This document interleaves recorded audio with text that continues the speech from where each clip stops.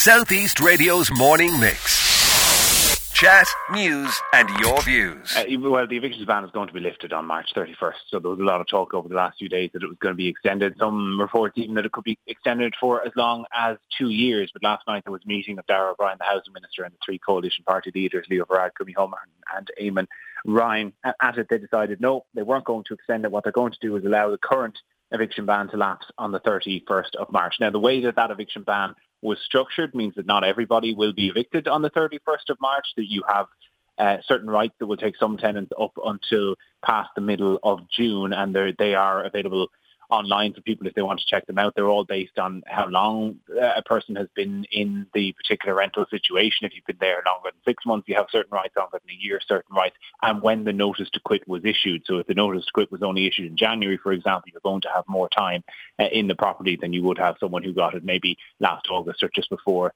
the eviction ban was brought in. So it is going to be done on somewhat of a phased basis.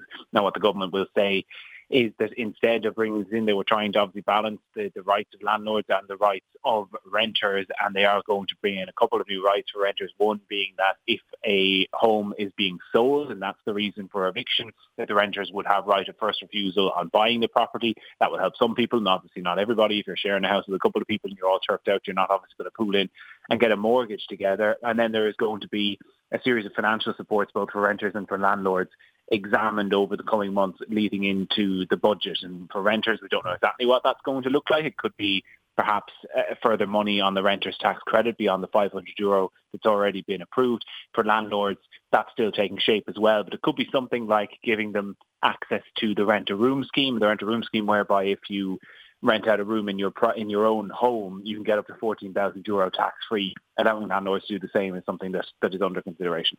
Right. The Taoiseach was quoted yesterday saying the pros and the cons. What are the pros of this? Well, the pros are very much for the landlords and for the market. So what the Taoiseach in particular has been concerned about is, one, he isn't convinced that the eviction ban actually works in terms of stopping the number of people becoming homeless, because the number of people in homelessness continued to rise throughout this eviction ban, unlike what happened during COVID when it very significantly went down. The other side is you have landlords, particularly small landlords, fleeing the market in very great numbers over the last while. And one of the big things they've cited is over-regulation. There were a couple of specific examples that we thought when this might be extended, there would be particular cases for, particular exemptions to the eviction ban, the likes of, say, people coming home from Dubai or from the States or from wherever they've been for a year who already own a property and wanting to move back into their own house that they own, and yet not being able to do so because they couldn't evict someone. And interviewed somebody a couple of weeks ago who was effectively homeless themselves despite owning an apartment because they haven't come back to Ireland, they couldn't get them out. So there were certain circumstances like that. There was also the fear, you have to remember, in government that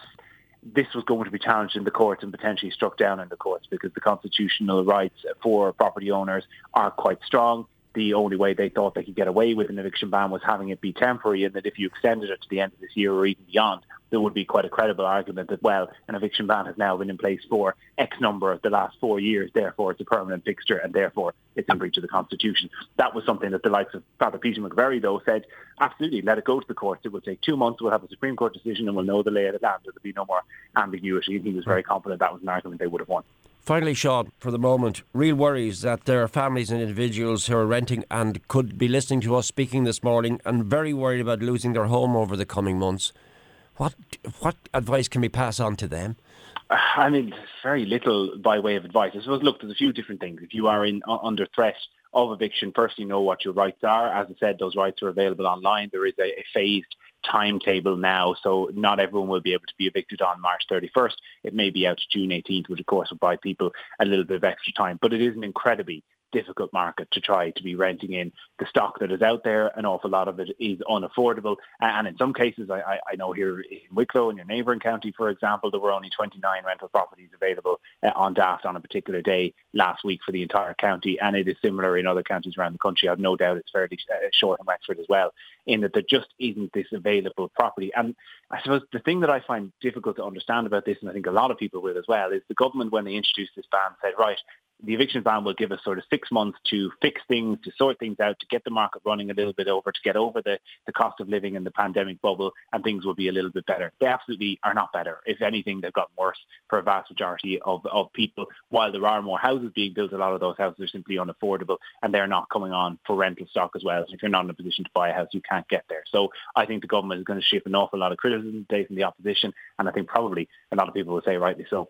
Southeast Radio's morning mix. Chat, news and your views. Alan Corcoran.